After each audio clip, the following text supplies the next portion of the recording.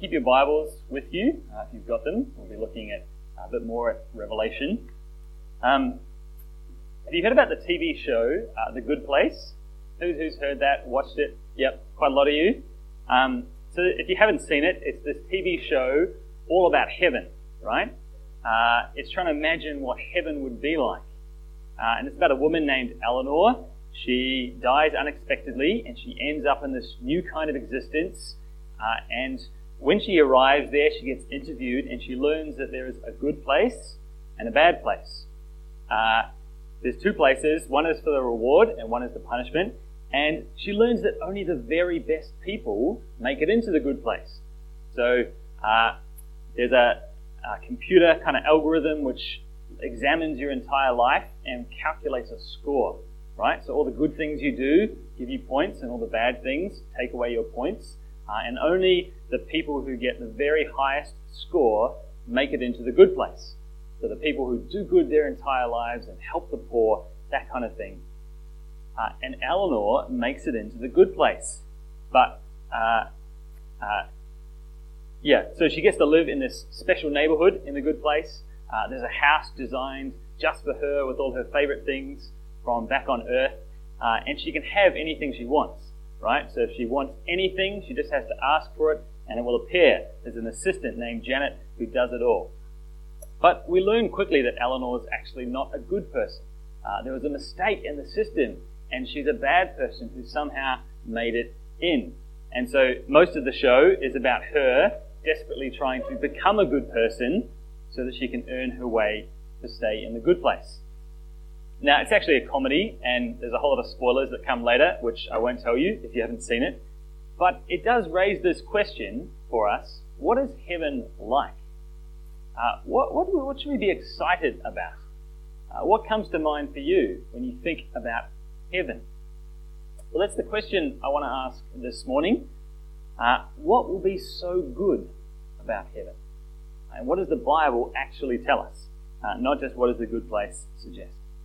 And to answer that question, we're going to look briefly at the book of Revelation. It's the last book in the Bible, so it comes at the very end, and it's a series of visions that God gave to a man named John of the future.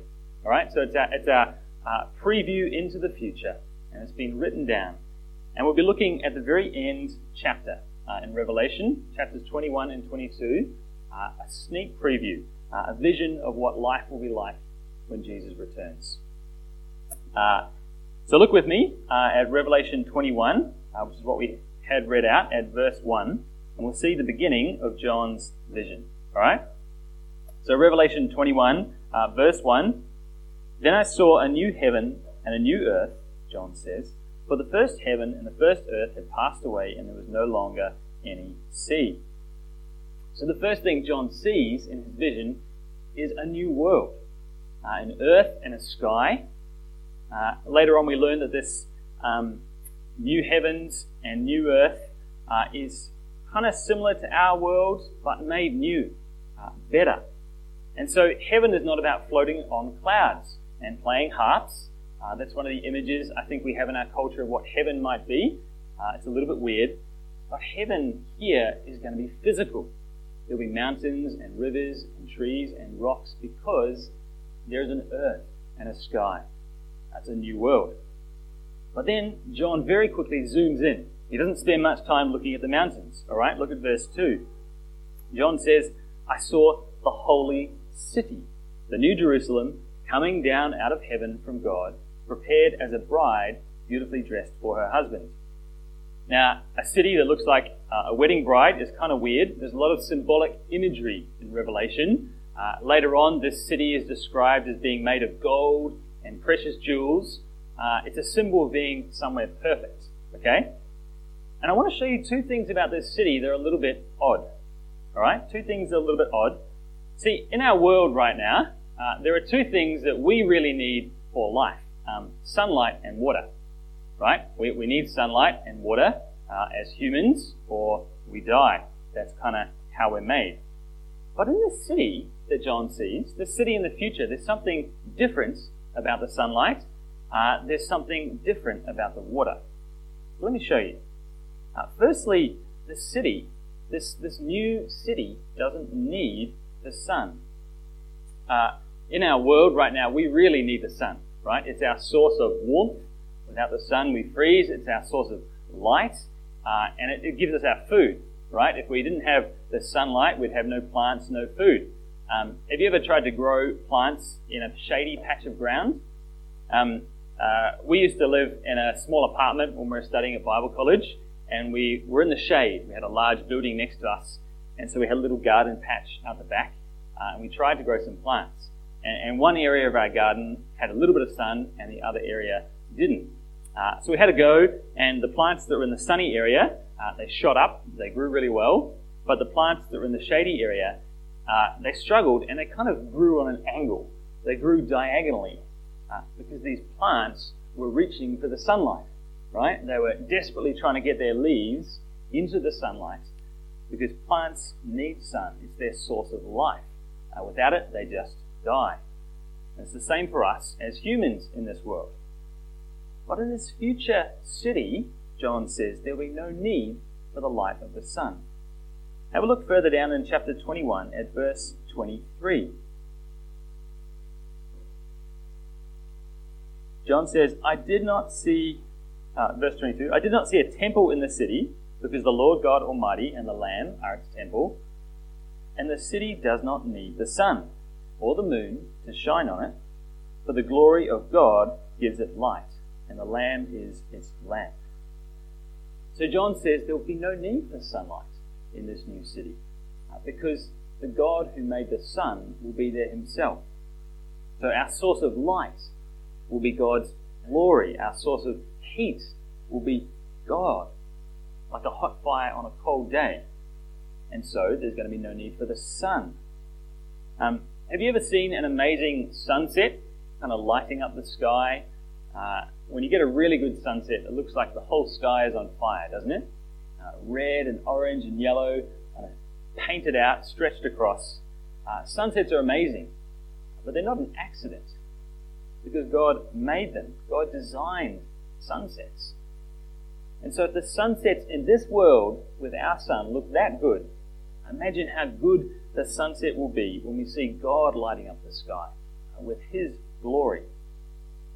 John is saying this city doesn't need the sun. That's old, because God's glory will be filling it directly.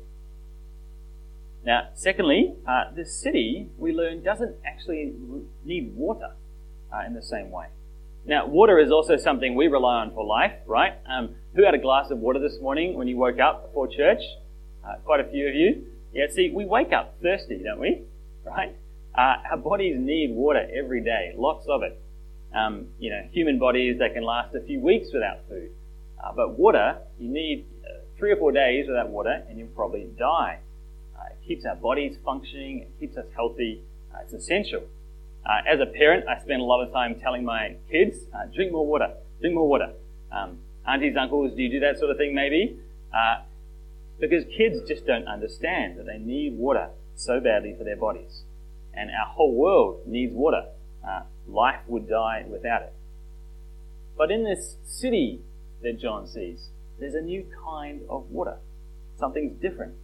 Have a look at chapter 22, verse 1. John says, Then the angel showed me the river of the water of life, as clear as crystal, flowing from the throne of God and of the Lamb, down the middle of the great street of the city. And on each side of the river stood the tree of life, bearing 12 crops of fruit, yielding its fruit every month.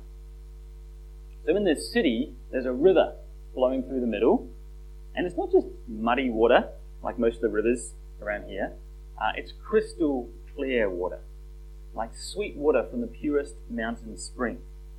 It's described as the water of life itself, because it's not flowing from a mountain, it's flowing from God.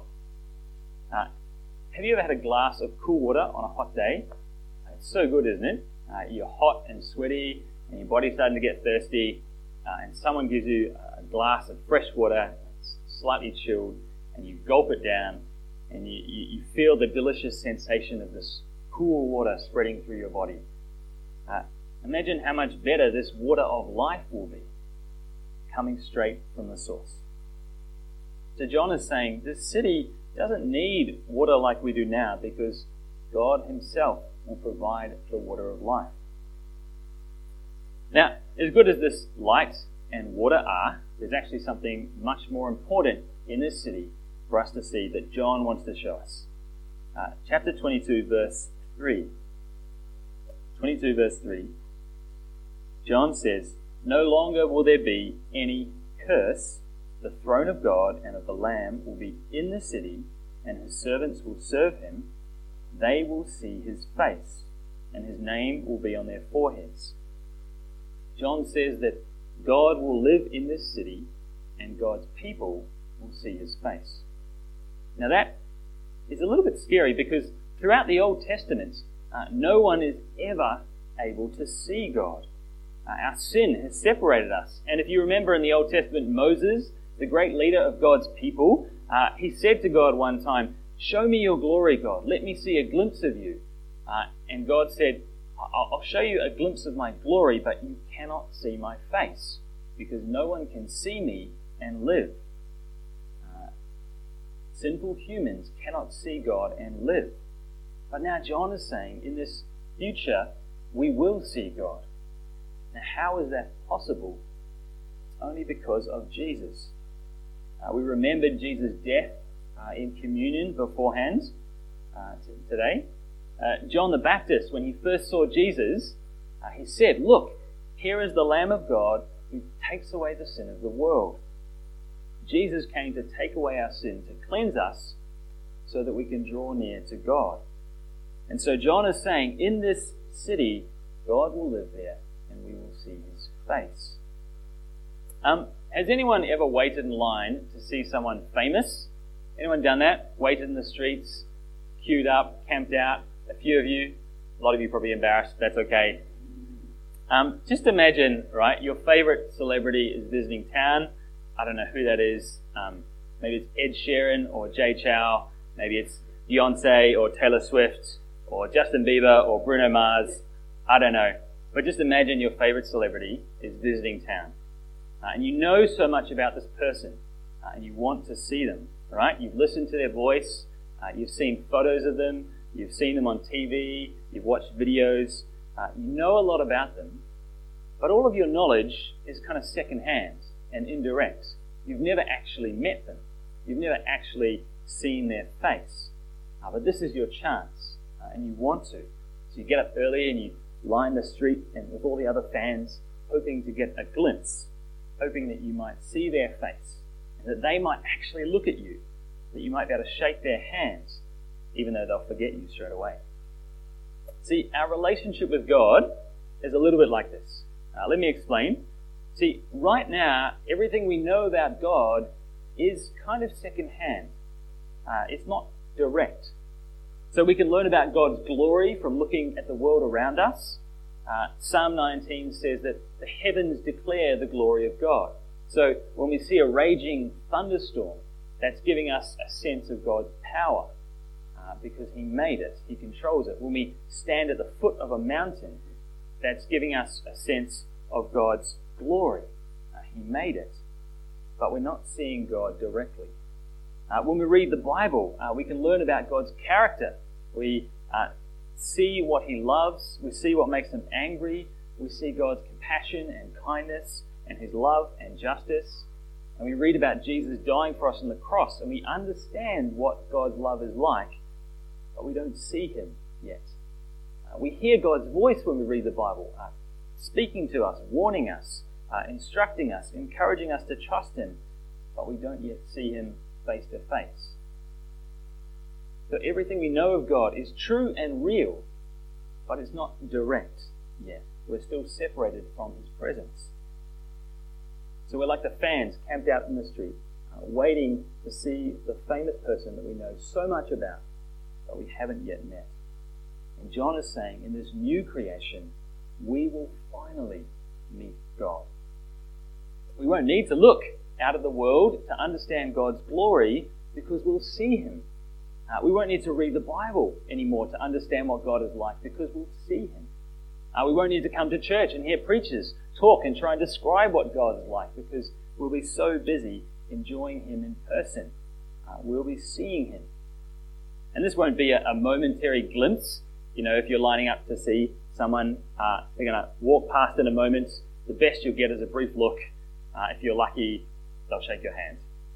But just imagine if you were lining up and this famous person stopped and talked with you and invited you back to their home to live with them, to see them every day and to really know them. That's what God has done for us. He's invited us into his family in the gospel to be his children. And our great hope is that one day we'll finally see our Father. Not just for a moment, not in passing, but for a lifetime. In The Good Place, that TV show, there's really not much that is new when Eleanor gets there compared to this world. It's kind of like all the good things in this world, you can just get more of them. There's an unlimited supply. There's nothing particularly new. But can you see the Bible promises us something different, something greater, something new? And the most exciting thing in this vision that God gives us is that God will be there and we will see him. And so this experience of seeing God, the God who made us face to face, is what makes heaven so good. It's what we're looking forward to. Yes, we'll enjoy exploring a new creation. Yes, we will enjoy eating and feasting. Thank God, food is great. Yes, we'll enjoy each other's company. But none of those things will compare to the joy we will have from seeing God. We'll be able to look into God's face, to bathe in his glory and power, to drink from the water of life. And friends, that will be the most joyful thing. Listen to how Psalm 27 describes this hope. Psalm 27 verse 4 says this: "One thing I ask from the Lord, this only do I seek, that I may dwell in the house of the Lord all the days of my life, to gaze on the beauty of the Lord and to seek him in his temple." This is our great hope as Christians, that we will gaze on the beauty of the Lord, that we will see God. But today's Sunday and tomorrow is Monday, in case you've forgotten. And so what does this hope of the future mean for us now? If that's where we're heading, what difference does it make? Well, I've got 3 suggestions. And the first one is, don't miss out. See, unlike The Good Place, you can't earn your way in or trick the system. We've all got negative scores. We've all got sin in our hearts and our lives. We've all got things we're ashamed of. None of us could stand before God and say, I'm pure completely. Listen to the words of Revelation 21, verse 27. John says about the city that nothing impure will ever enter it. Nor will anyone who does what is shameful or deceitful, but only those whose names are written in the Lamb's book of life. In Revelation, the Lamb is Jesus, and the names written in the book of life are those who follow him. John is saying only those who have put their trust in Jesus will come in. So let me ask you, are you confident that your name is in the book of life, written in that book?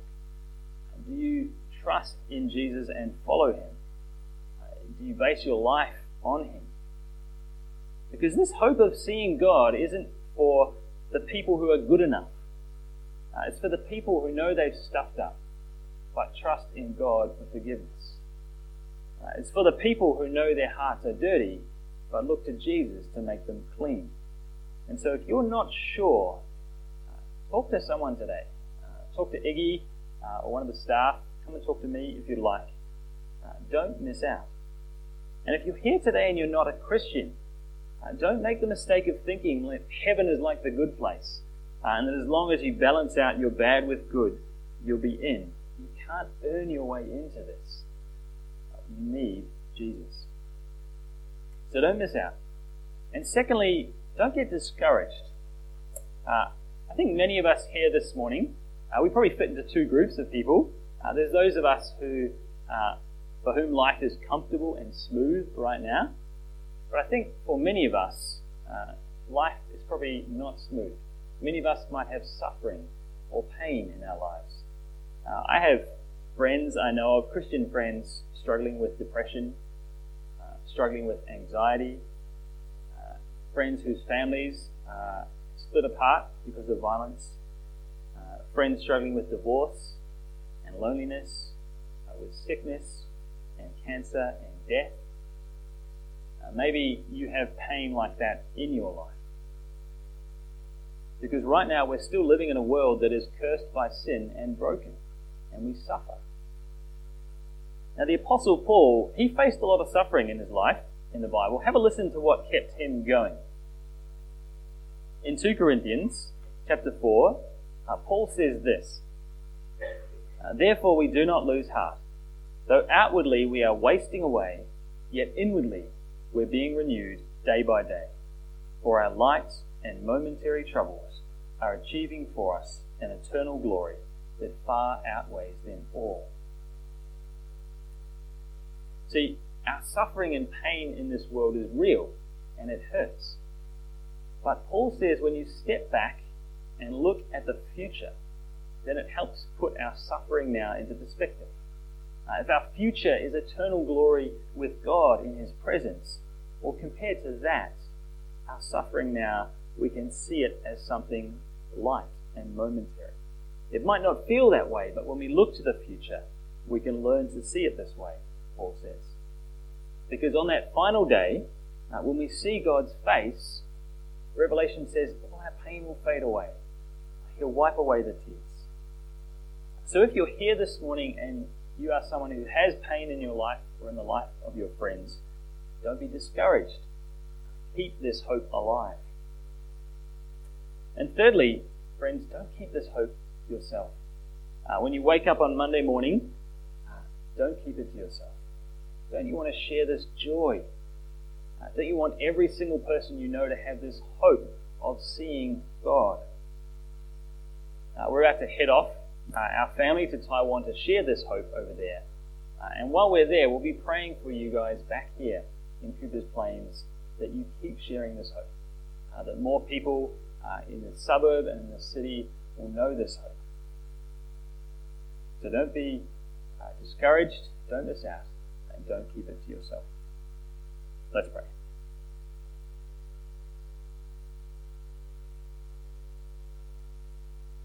Loving Father, we thank you so much for Jesus. We thank you for his death and resurrection so that we can be cleansed and forgiven. We thank you for the gift of your Spirit who changes us to make us clean. Father, thank you for this incredible promise that one day we will see you, that all our knowledge will be direct as we look into your face. Father, we long to dwell with you, to see you as you are, to see you as the one who made us and created us and saved us. So, Father, please keep this hope alive in our hearts. Help us to keep following Jesus now while we wait for this day. And we pray and ask in Jesus' name. Amen.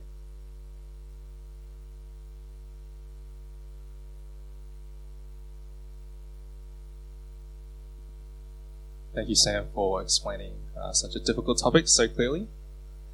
We now come to a time to respond to God's word. So as you've come in this morning, you would have seen a Connect card